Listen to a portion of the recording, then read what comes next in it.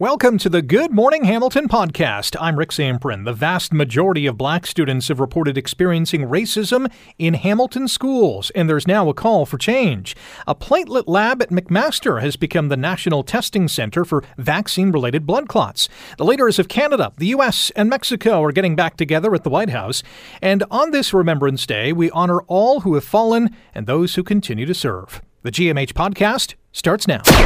This is the Good Morning Hamilton podcast on 900 CHML. Months-long project exploring the experiences of black students has found the vast majority have reported experiencing racism in Hamilton schools. The Community Safety and Wellbeing Action Plan has put forth 11 recommendations for publicly funded school boards and the Ministry of Education. We heard from former student trustee Ahona Medi, who says, really, enough is enough here. One black student experiencing racism, one black student experiencing targeted and punitive disciplining, one black student struggling from disproportionate health outcomes during the pandemic is one student too many. We also heard from Director of Education for the Hamilton Wentworth District School Board, Manny Figueredo, who says the recommendations are doable, but some may require some extra help from the province. Some of this requires more resources and funding for school boards, and those timelines, some of it will be dependent on ministry direction, ministry funding. The Hamilton Center for Civic Inclusion, along with the Hamilton Students for Justice, released this action plan that addresses safety for black youth in Hamilton schools. And here to talk about it on Good Morning Hamilton on 900 CHML is Kojo Dampney, Executive Director with the Hamilton Center for Civic Inclusion. Kojo, welcome to the show. Good morning. Thank you for having me. When I hear the vast majority of black students experience racism, that to me is extremely troubling. Yes, but the unfortunate and unsurprising thing is this has been going on for a long time. When we spoke to parents as well, there were a number of parents that talked about how they also experience racism. And so that is why they are asking for changes within the school board system.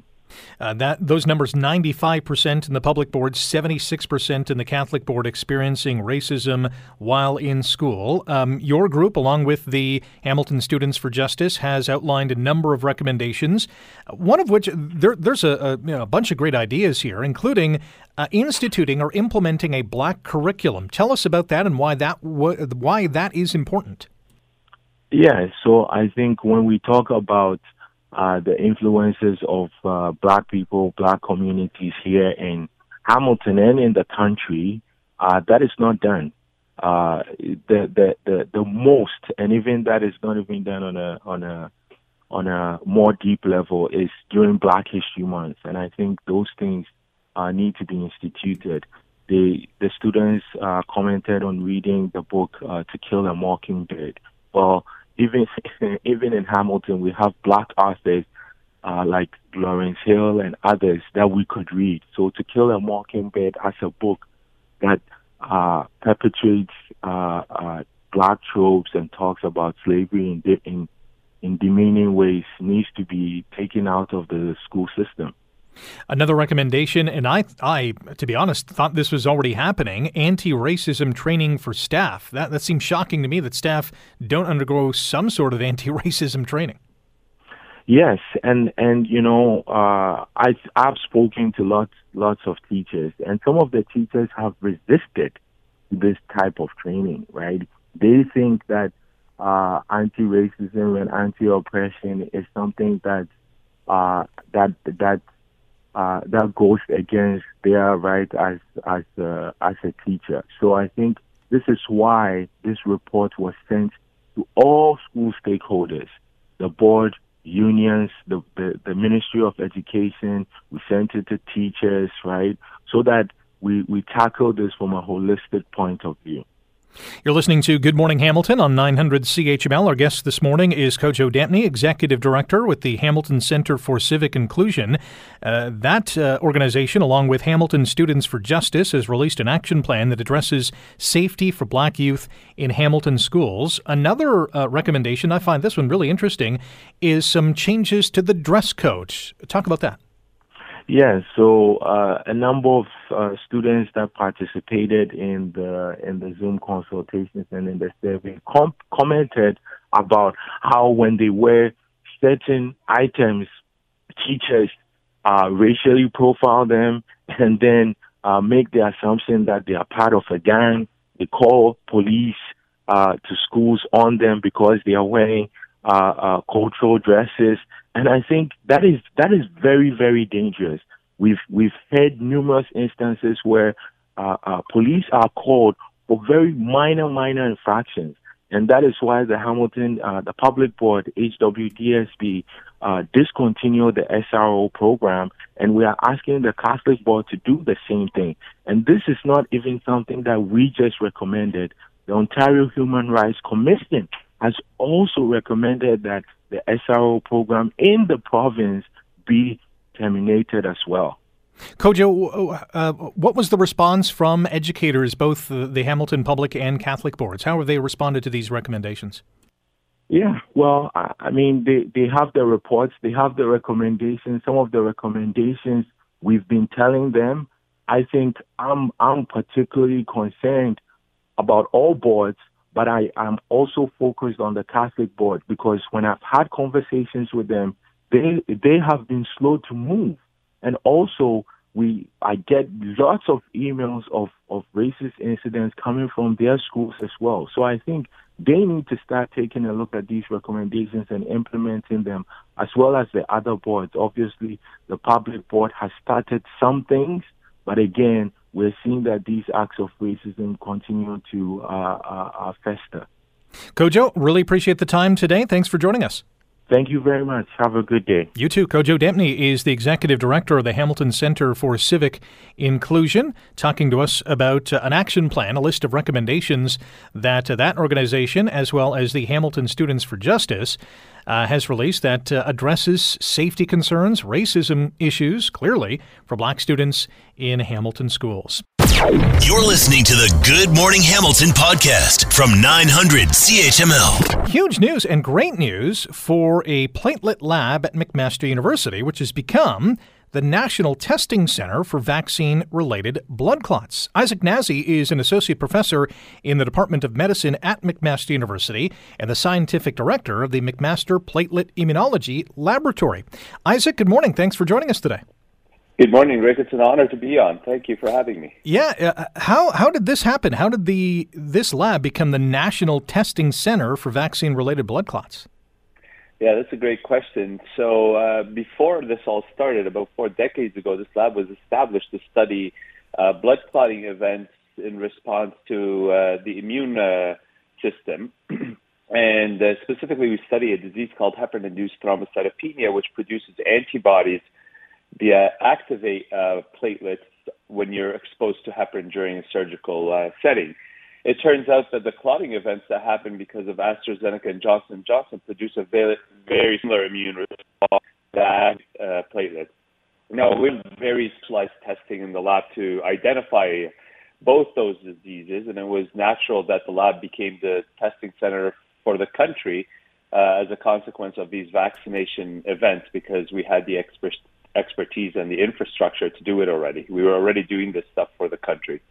And in regards to this new, adventure for the testing center, you've received some federal funding to help you guys along.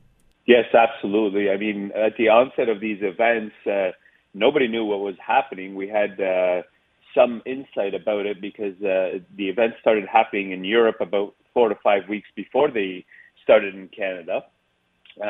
So we got insight into that, and we were prepared for it. We were in talks with Public Health Agency of Canada, and we had this set up in quickly, and samples were being sent to the lab. We've connected with the physicians across the country, how to identify these individuals, how to ship the samples to us, what our procedure is to report back to them so they can be treated in a timely fashion.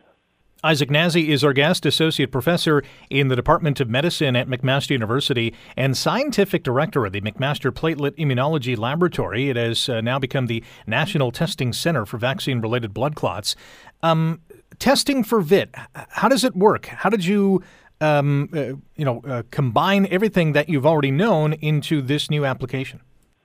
Yeah, so that's a great question, too. About 5 years ago, we developed a test for heparin-induced thrombocytopenia, which was a modification of the original test because the original test would miss a few, something like 1 to 5% of those patients. Now, we shelved that test back then because it wasn't super useful at the time. Well, it turns out that test we developed about 5 years ago ends up being the actual gold standard test for the vaccine-induced clotting events as a consequence of AstraZeneca Johnson & Johnson vaccination campaign.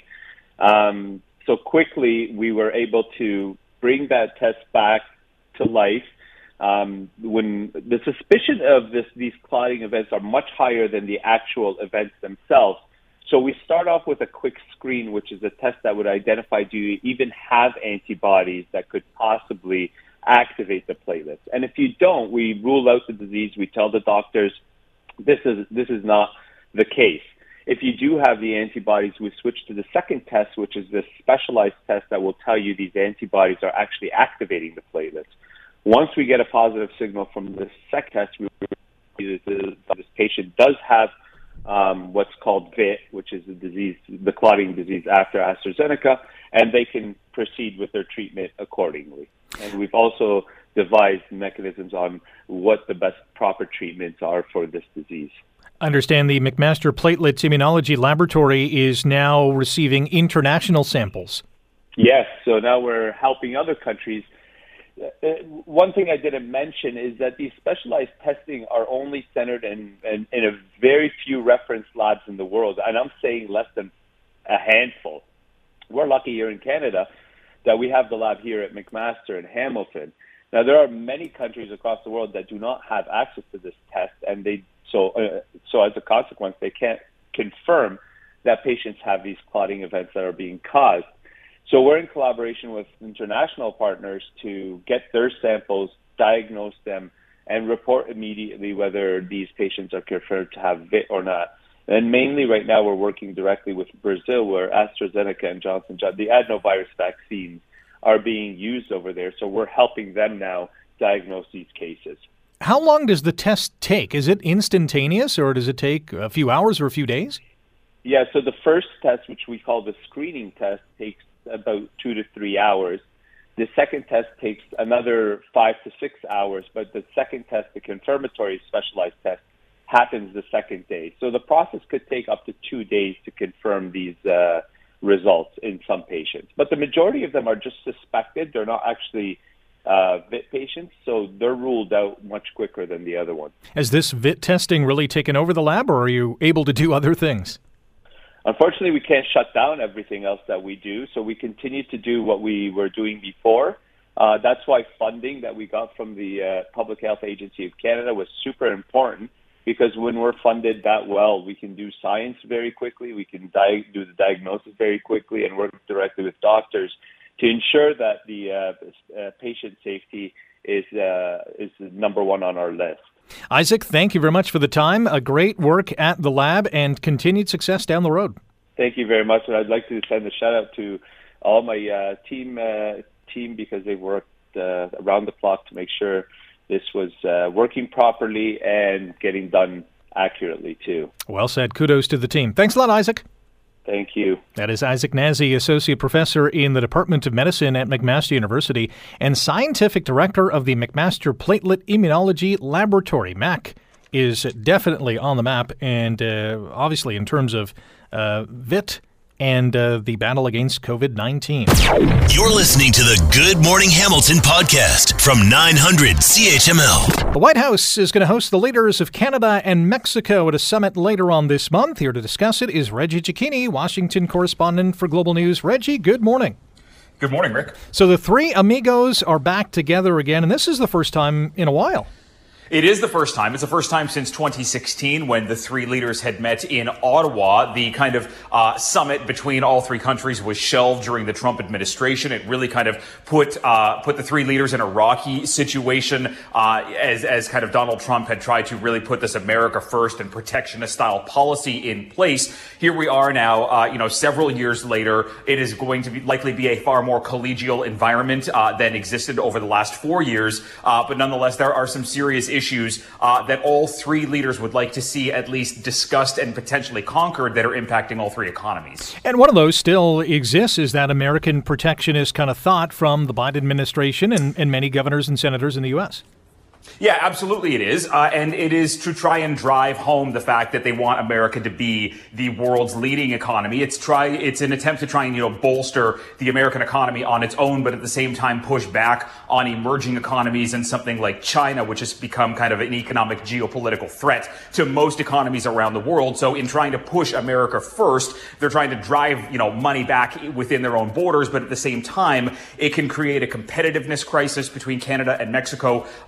There are, additional issues as well when it comes to things like President Biden's Build Back Better infrastructure plan that would offer incentives for people who buy electric vehicles, something that's really being pushed back on by Canada, again, fearing that the competitiveness is going to kind of be eroded here. So there are opportunities for the three leaders to talk.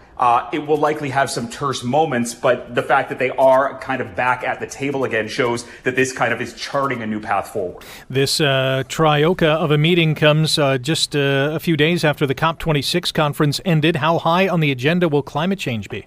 I think it's going to be a big deal for all three. President Biden, when he ran last year against Donald Trump, really made climate change an integral part of his campaign push.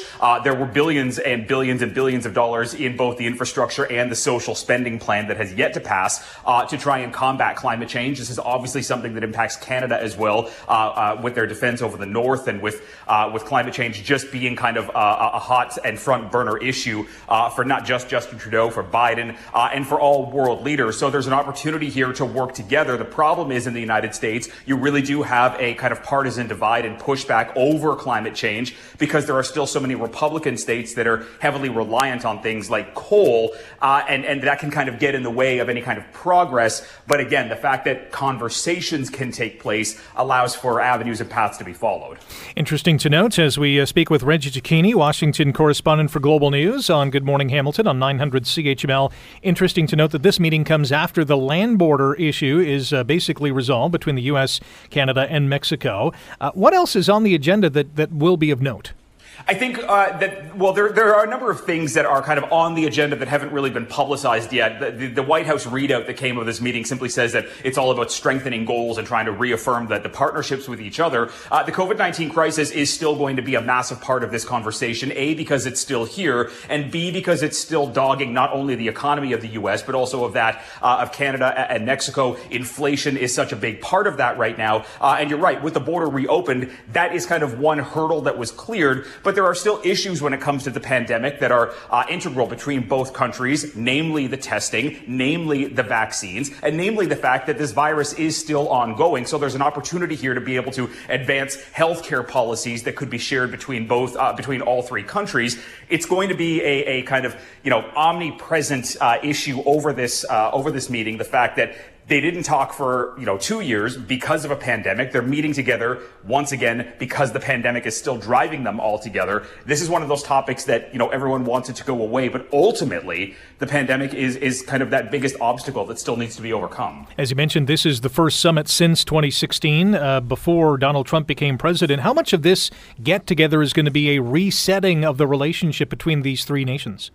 I think President Biden has been trying to do that on a world stage for the last 10 or 11 months, trying to build back better what Donald Trump, in his eyes, had torn apart. And I think that there was a rocky relationship between Canada and the U.S. during the Trump administration. If you think back to steel and aluminum tariffs and the entire tariff talk that came out of the Trump White House that really kind of pushed Canada aside, which has always been such a key kind of trading and kind of a defense alliance partner with the United States. I think this is that opportunity to kind of bring everyone back in. I think what's interesting to note here is that President Biden is not like his predecessor two ago from President Obama, where there was kind of a big jovial moment for him and kind of increased ratings for him in the United States. Joe Biden doesn't have that in the U.S. He doesn't have that in Canada. And I think this poses a problem now for Justin Trudeau, who doesn't have that ability, like in the Trump administration, to kind of stand up for Canadians' needs. He's really trying to battle back against Joe Biden, who is not Donald Trump, who is not Barack Obama.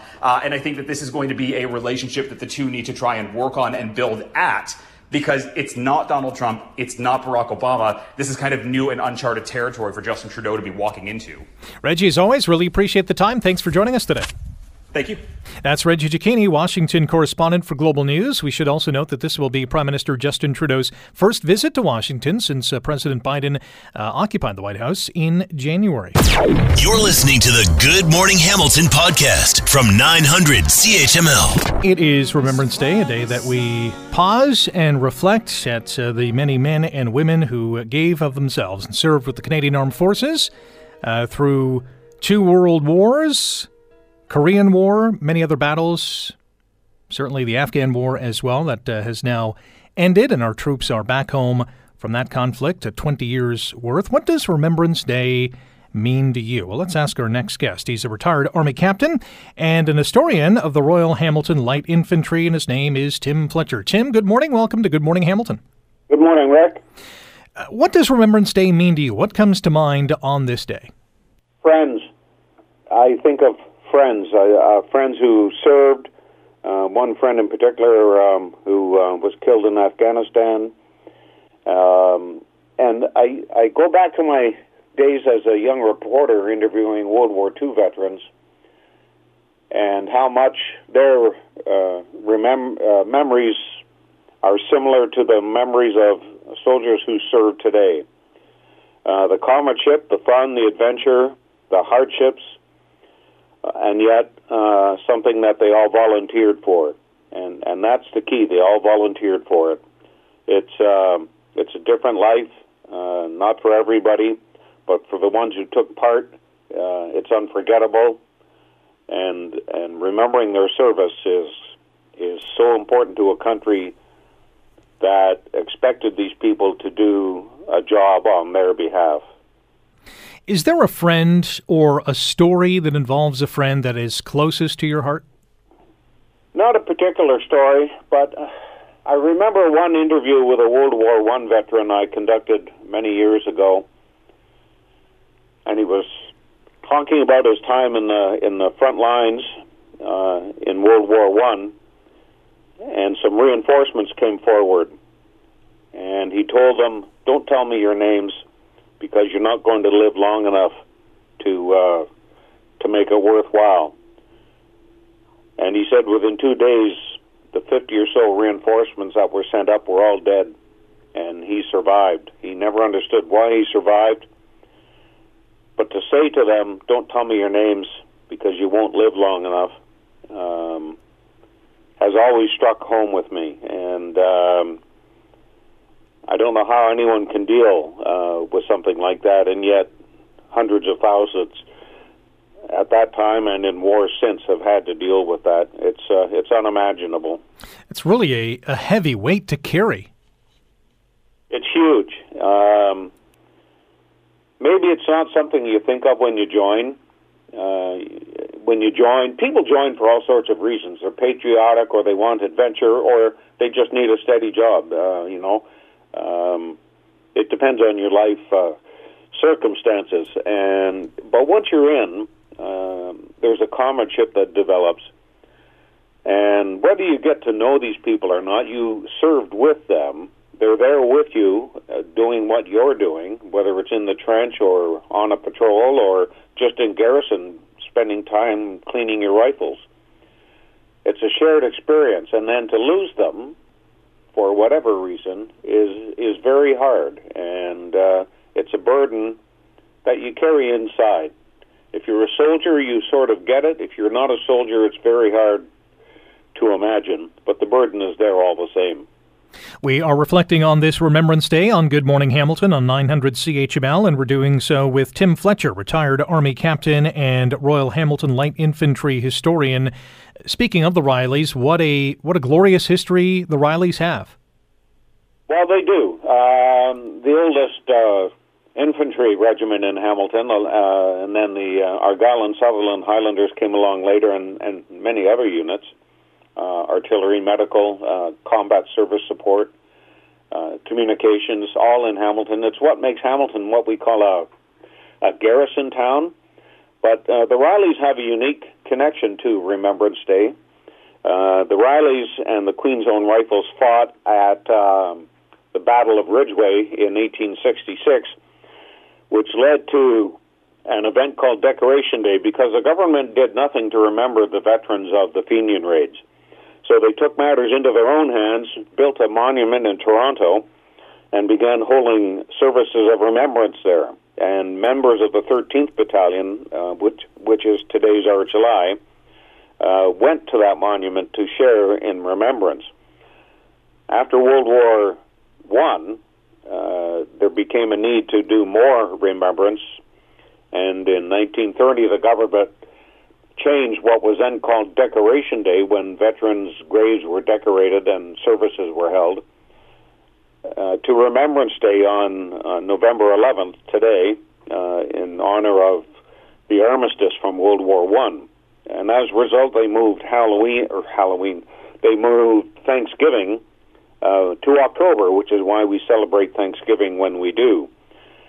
But that came about because of the 13th Battalion and the Queen's Own fighting at the Battle of Ridgeway. So there's a direct connection between Hamilton and today's Remembrance Day. Remembrance Day during the pandemic has certainly been different. It will be, I think, much better this year with many cenotaphs reopening or being open, not necessarily some to the general public, as is the case downtown in Hamilton. Only invited personnel are going to be able to attend that ceremony. But the feeling is still certainly there. You know, Remembrance Day began dying out in the wake of particularly the Vietnam War, when anti-war feelings rose around the globe, and nobody wants war. But gradually, as Canadians took part in peacekeeping operations, and we began taking casualties doing that, the feeling returned of remembrance, that something had to be done to remember the sacrifices of the people we expected to do our fighting and peacekeeping for us. And not all the sacrifices were fatal. Some were wounded, and some carry internal scars, PTSD and so on. And the public began to recognize this. And Afghanistan, of course, was a major spur to that. And I noticed myself, a rise in attendance at cenotaphs, at services of remembrance, and the wearing of the poppy, which for a long time a lot of people never did that. And I think they began catching the feeling of remembrance. And through efforts such as what we're doing right now and other public remembrances online and broadcasting, the feeling through the pandemic was maintained. We lost the physical presence at a cenotaph or other memorial, but we kept the mental presence.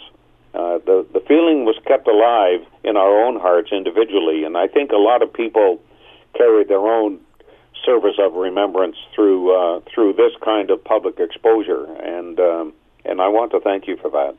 Well, I want to thank you for your time, your thoughts, your memories and stories, and most importantly, thank you for your service as well. Tim, thanks for the time, and we'll talk to you down the road.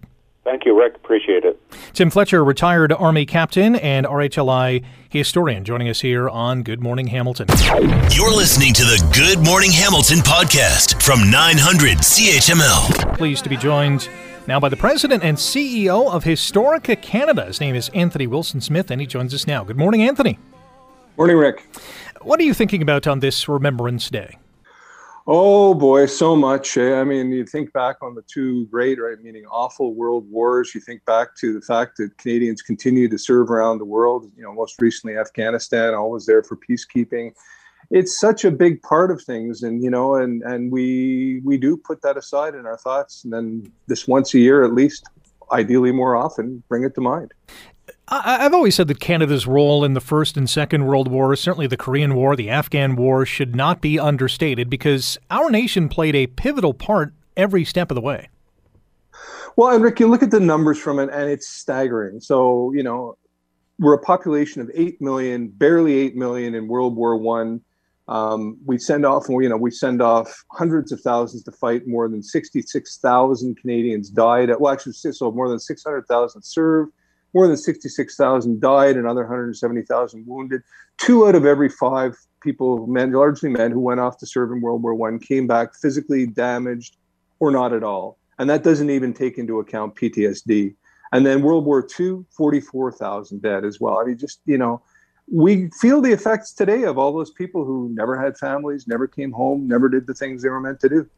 Remembrance Day is always obviously a special day for many. It's also a special day as we remember the emergence of the poppy, and it is marking its 100th anniversary today. Yeah, and bless the Legion. They've done a great job every year of driving it. And it's been tough this last couple of years. Of course, first of all, in the pandemic, you're not seeing as many people around. It's tougher to get people out to do it. And also, people just don't carry cash as much anymore, although they've adapted nicely to that. But, that living, enduring symbol of the poppy means something a great deal to all of us. And again, bless them for it. Our guest here on Good Morning Hamilton on 900 CHML is Anthony Wilson-Smith, President and CEO of Historica Canada. I'd be remiss if I didn't ask you about the Memory Project, which is a fantastic initiative by the Historica Canada to basically bring veterans into our schools and pass on why this day is so important.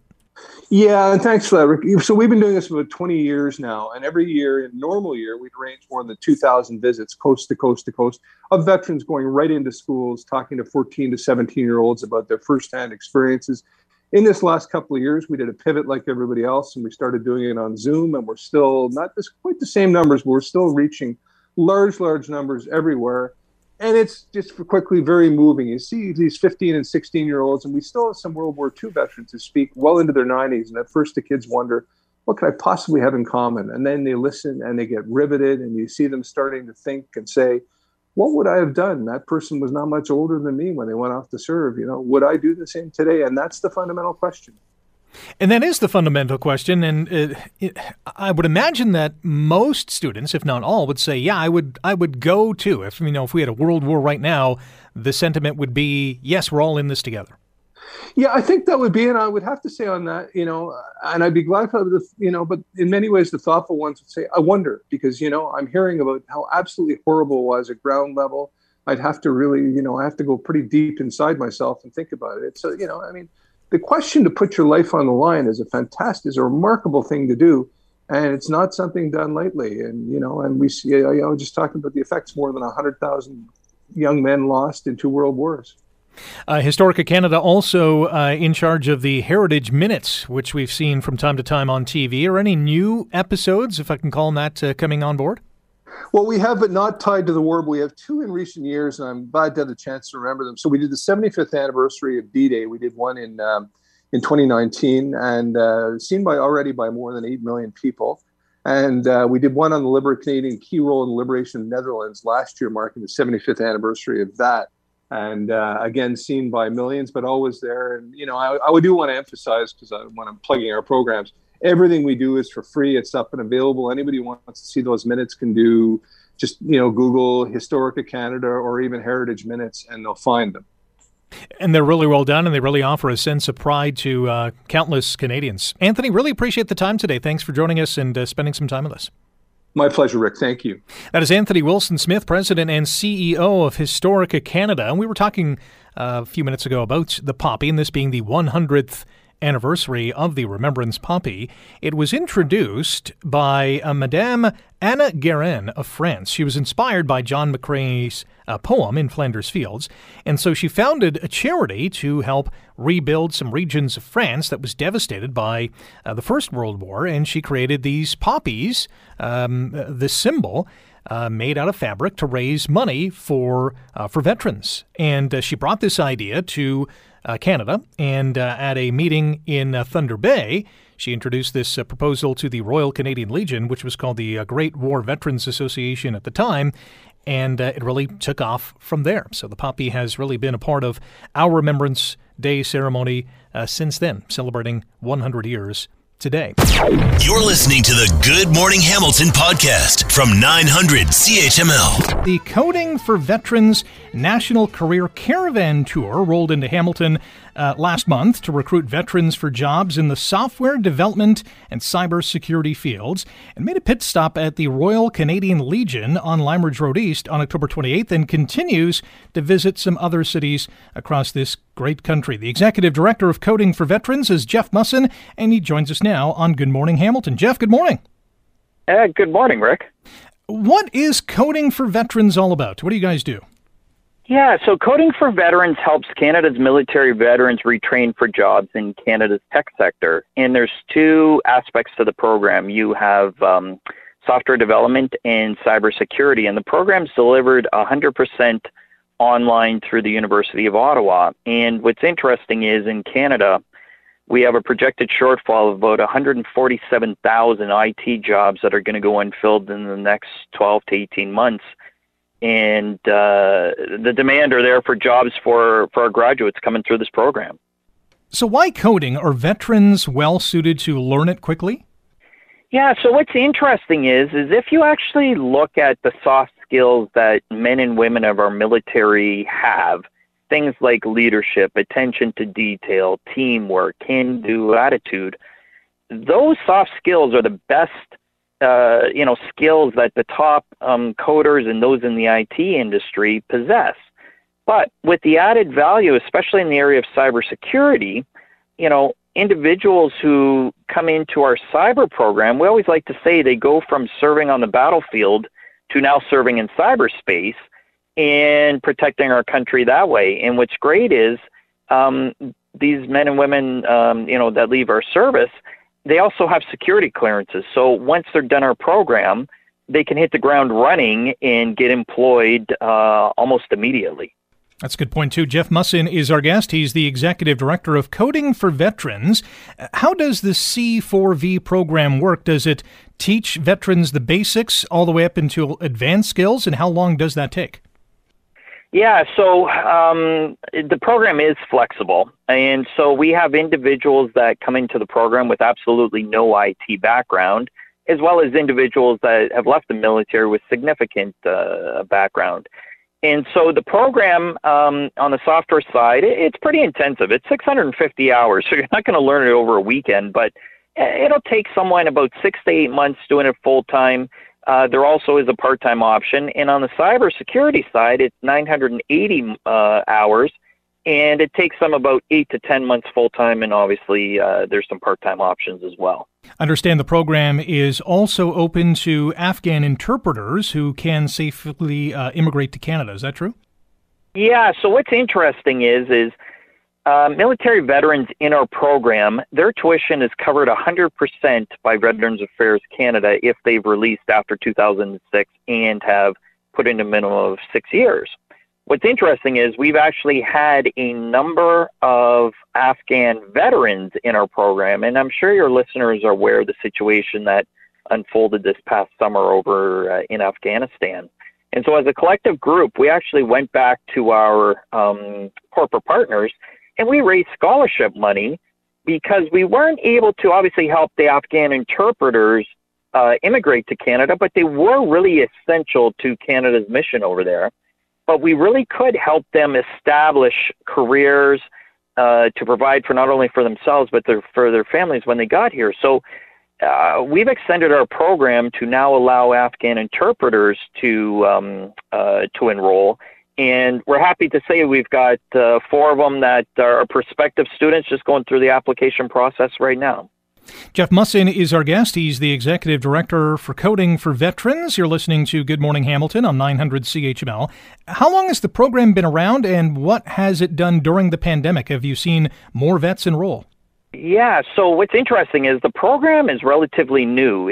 The first cohort was back in September of 2019, and it actually only had 5 people in it. And today, we have just under 200 people. And so what was interesting was the program initially from the beginning was established to be delivered 100% online because we set up focus groups with veterans, and they told us, we're done uprooting our families, so whatever training happens has to come to us.